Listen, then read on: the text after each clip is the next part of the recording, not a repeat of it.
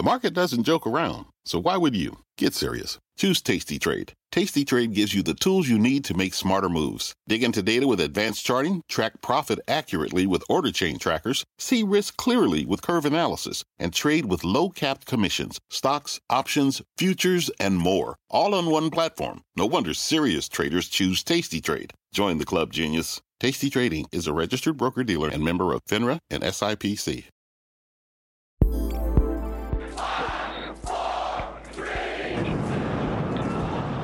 Last week, SpaceX's Starship lifted off from Texas and flew for almost 4 minutes before exploding mid-flight. The most powerful rocket ever built didn't reach space, but it did mark a milestone. As SpaceX rebuilds the pad and assesses the data, the company's launch cadence continues. Up next, the Viasat 3 Americas mission, set to lift off as soon as Thursday from Kennedy Space Center, using an expendable Falcon Heavy rocket to carry the first of 3 new satellites for broadband services provider Viasat. They'll give us a lot more bandwidth. This one satellite will increase the amount of bandwidth we have available in the Americas by about a factor of 3 or 4. On this episode, Viasat chairman and co-founder Mark Dankberg rejoins me to discuss the latest launch, the burgeoning business of connectivity, and the pending merger with Inmarsat. I'm Morgan Brennan, and this is Manifest Space. Well, the Viasat 3 satellites, there'll be 3 of them altogether. This is the first of them. And they're really important to us and to our customers because they'll give us a lot more bandwidth.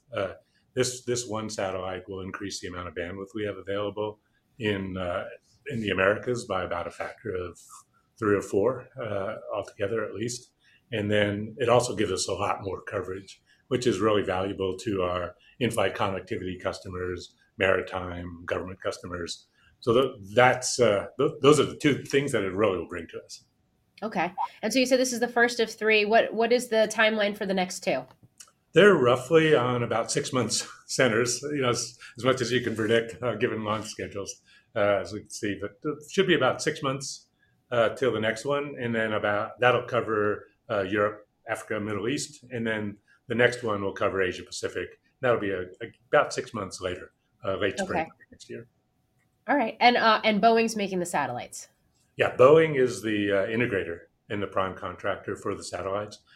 We actually built the payloads for those satellites ourselves, which is pretty unusual in this business because the way these satellites are built has never been done before. And so we had to create a lot of new technology to do that. And we did that in-house. Oh, that's fascinating. I guess what went into that process then in terms of development, and what did you want to be able to create that hasn't existed before?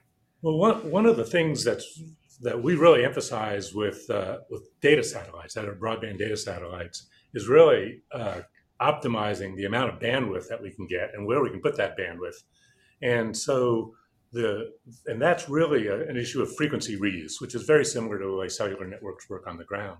So to get the kind of reuse, that is to reuse the spectrum that's granted to us over and over and over again, we really developed the first almost completely solid state satellite.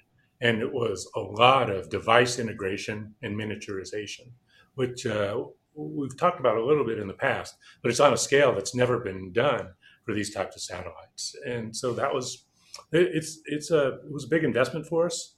It took us a little longer than we expected, but things are looking really promising to get the value out of that.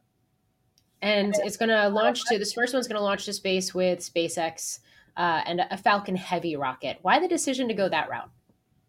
Well, actually, we had acquired one of the very first commercial Falcon Heavy launches, I think back in about 2016. And unfortunately, it wasn't ready in time for Viasat 2. So we continue to work with SpaceX. The Falcon Heavy is a very high performance rocket. One of the good things, one of the advantages of that rocket is the time from launch to getting into its orbital position will be quite short, only about 2 weeks, which is a big improvement over most other kind of medium to heavy lift rockets. Oh, interesting. Are you going to use, Falcon Heavy for future launches? And just as importantly, how closely did you watch that Starship test flight last week? Our next launch will be on ULA, and it'll be on an Atlas launch. We're still working on the launch contractor for the third launch. The launch contract we had for that one, again, won't quite be ready for that time frame, and so we're negotiating a new one. And yeah, sure, I think everybody that's interested in space, watch the Starship launch, and it's a pretty powerful beast. So I think there's more work to be done, but it'll be something when it is. Mm, yeah, it definitely was definitely a very intense week last week, Yeah. covering that launch and all of the details that came out afterwards. Um, let's talk a little bit about, I guess, business at Viasat in general, and specifically the competitive landscape, because we could talk about the rockets that SpaceX makes, but they're also launching their Starlink broadband constellation to orbit too. So, how does it speak to how the competition is evolving right now, and what it means for Viasat?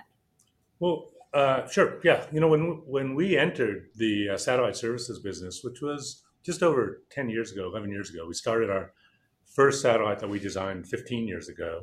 And we brought that to market. It was really based on a value proposition that for data, which is quite different than the broadcast market, which is what the vast majority of existing satellites were designed to serve, that for data, that was really important was being able to deliver a lot of bandwidth per unit cost for our customers.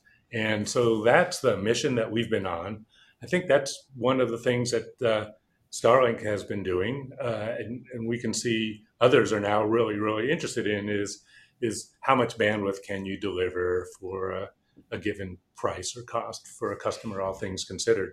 And that's exactly been the strategy that we've been on. We think Viasat 3 is going to be very competitive in those markets, and we've been quite successful in the markets that we've been in. The big thing that Viasat 3 will do for us is give us a lot more bandwidth. We think of that as inventory. If you're in the connectivity business, you need inventory, and so the fact that it's been about 5 years since we've brought our last satellite into service is has been kind of a constraint on our growth.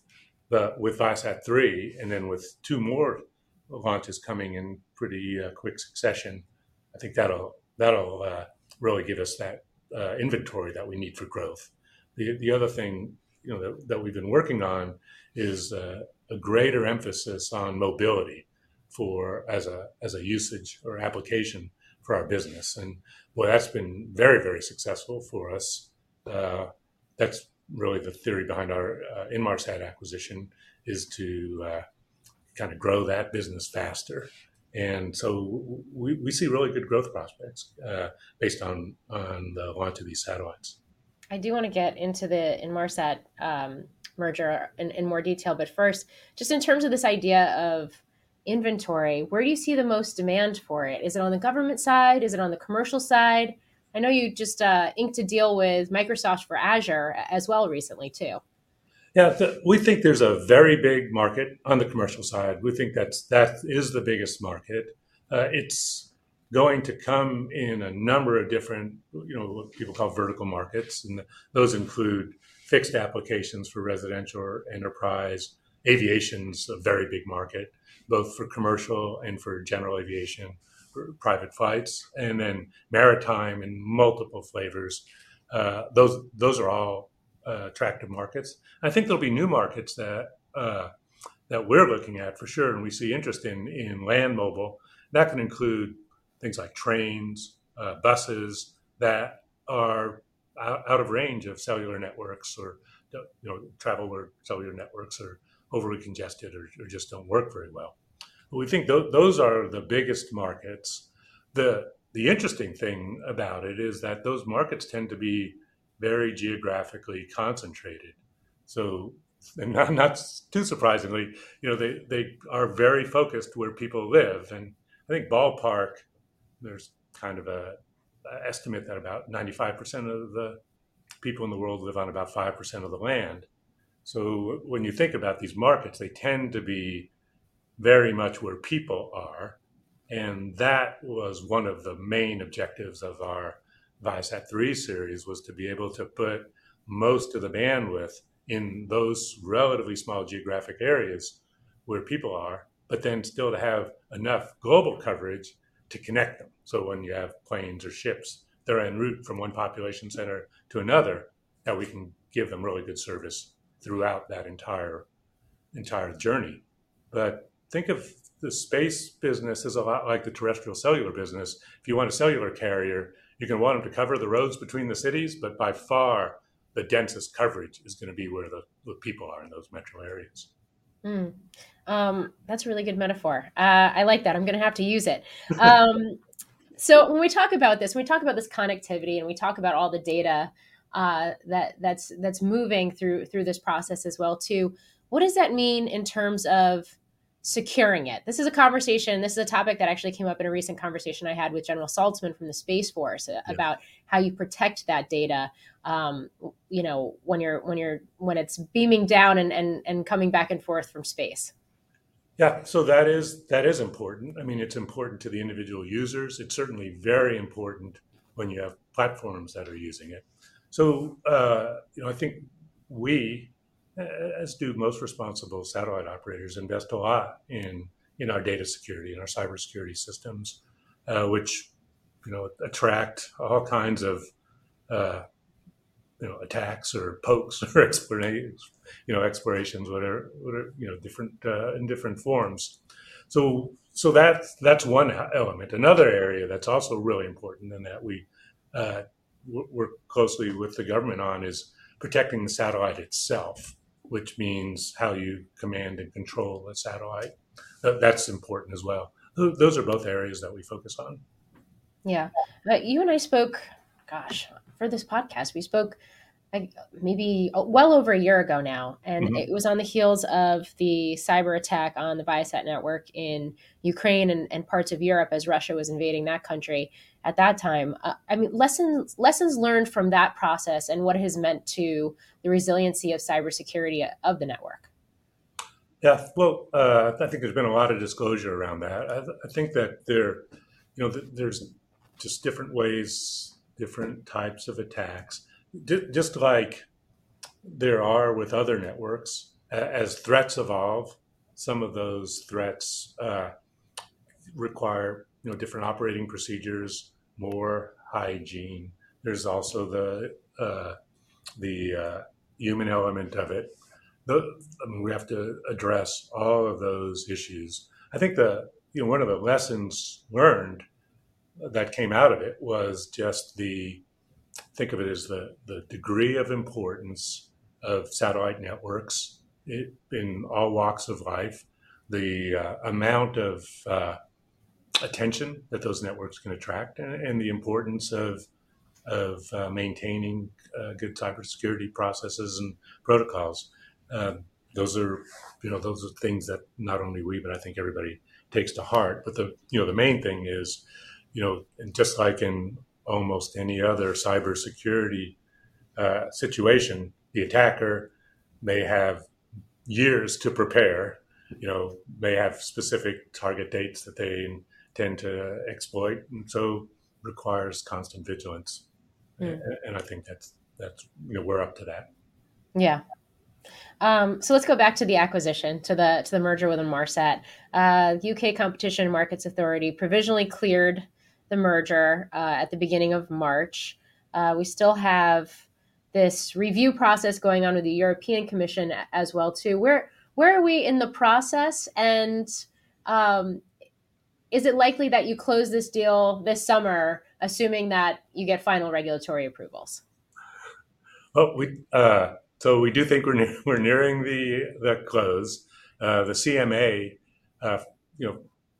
published its provisional results. They took comments. There were a few comments, and they said that they would respond to those comments within a few more weeks. I think that the European Commission has its own process that they go through. I'd say from our perspective, the markets are either totally overlapping or highly overlapping. The facts around that are very, very similar. So, we're hopeful they'll come to the same conclusion.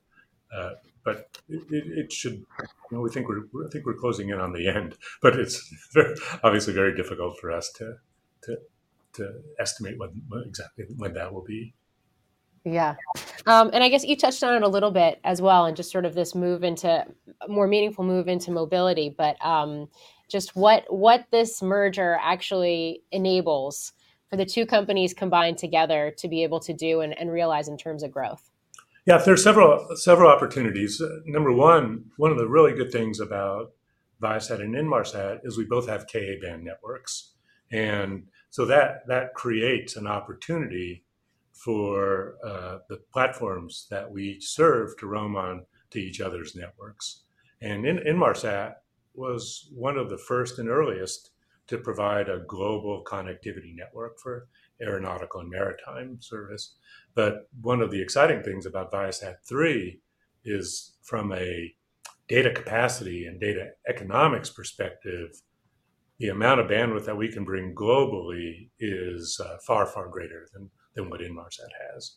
So we see a really big opportunity to upgrade the services that are available to Inmarsat's very large installed base. And remember, Inmarsat started as a global company, so virtually all of their customers are global. Whereas when we entered the satellite services space, we did it as a regional operator, first in the US and North America, Europe, and then we've partnered in Australia and Brazil. And we've been very successful in all those markets, really based on this bandwidth value proposition that we talked about a few minutes ago. So what we think is by bringing that bandwidth value proposition to the Inmarsat's customers and bringing the Inmarsat satellite assets to ours, which will augment what we have, we think that's a really, really strong combination. The other thing that also comes into play is if you look at the technologies that we talked about, that we had to develop ourselves and manufacture ourselves to give our satellites so much bandwidth and to be able to also focus that bandwidth in the areas where there's high demand. One of the things that's becoming really, really interesting now is the application of Inmarsat's L-band network, which is considered part of mobile satellite services, which are now primarily used to communicate with special purpose satellite devices, whether handheld or platform mounted. What's really become interesting now is the potential to allow those satellites to talk directly to ordinary cell phones. And so the technologies that we've developed there, when combined with Inmarsat's spectrum assets and the fact that they can put those assets to use really productively now, that also creates a really interesting potential for growth for the combined companies in a way neither of us had on our own before. What does this mean? And for a consumer that's going to have access to this newly combined network, I mean, what does that look like in terms of my connectivity on a day-to-day basis? Well, so remember, Inmarsat's primarily mobility. So the one where people I think would be most familiar with it is in-flight communications. So that's been one of the most exciting areas for us, and I think we've been we're really excited about the success we've had there in the U.S. working with American Airlines, Delta Airlines, United Airlines, JetBlue, recently starting with Southwest, and it's given us a really good business space there. But for the passengers, what it's meant is you can now stream video on the planes. I mean, I think I'm a sports fan. One of the most exciting things is if you want to watch a NBA game, a NFL game, and you've got a subscription to one of those services or Major League Baseball, you can do it. And lots of people do it on planes that have our service. So that's really outside of where we provide service to. We've entered Europe. We have some European customers that are also allowing passengers to do that. Qantas has in Australia for many years, actually. They're really excited about that. We've started doing the same in Brazil, but the combination of Viasat 3 plus Inmarsat's presence with the global airlines is going to bring that level of connectivity kind of worldwide. And in flights, it's a really good venue for us to do that. We think there's going to be similar opportunities in maritime as well. You're starting to see more of that level of service on cruise ships, but also private boats. They can be big or small. That's another place where you get exposure to it. Finally, people don't travel as much on Amtrak in the U.S., but in Europe, where rail travel's very extensive, there's lots of places where cellular coverage is really poor, and so using the train's Wi-Fi, I think, will be kind of a similar level of experience there. Very cool. One question about Viasat specifically. There have been some reports about some cost cutting and some layoffs. Is that something that is afoot? Well, one of the things that we did do a few months ago was we did divest one of our government terrestrial anti-jam radio businesses, a tactical data links business, to L3 Harris. And as part of that transaction, we sold that business line, and a large number of people went along with it. But that also meant that not all of the people that supported that business, especially those that worked indirectly associated with the business in areas that L3 Harris would have its own infrastructure on, a number of those people were still at Viasat. So unfortunately, we did have to do a little bit of right sizing to bring our workforce in line with the size of the company that remained. So it was about, it's on the order of $350 million worth of revenue that we divested. Then we also do have a transition services agreement with Harris to make sure that division goes along there smoothly. But that will have a finite duration, and so some of the people that are providing work on there understand that'll be temporary as well. Other than that, I think one of the things we are seeing is that there's economic consequences of current overall macro economy that are weighing on companies, and every company is always going to have to assess what those mean for its performance. Yeah. And I will just ask you that question. We have that conversation on CNBC every single day, the uncertain macroeconomic environment right now. How do you see it? And what does that mean, not only for the company, but for the space business in general over the coming years? Boy, from a business perspective, I think, this is not surprising, but one of the biggest issues is with interest rates going up, the hurdles for equity returns are higher, and those can have impacts on every business's plans. And I think that's a lot of what we're seeing right now.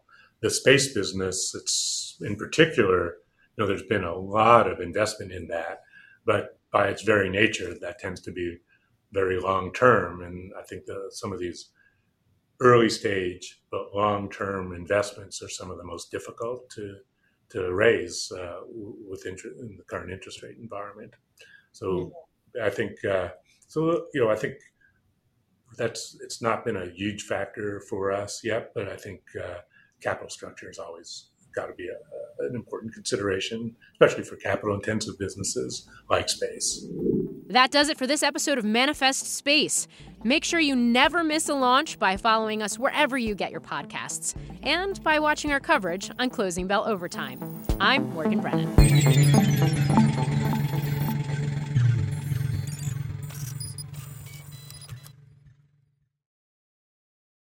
People today can spend half their lives over 50.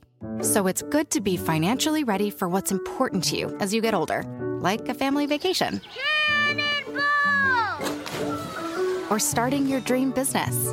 Welcome to Connie's Coffee. How may I help you? AARP's trusted financial tools can help you plan for whatever your future holds. That's why the younger you are, the more you need AARP. Start planning today at aarp.org/moneytools.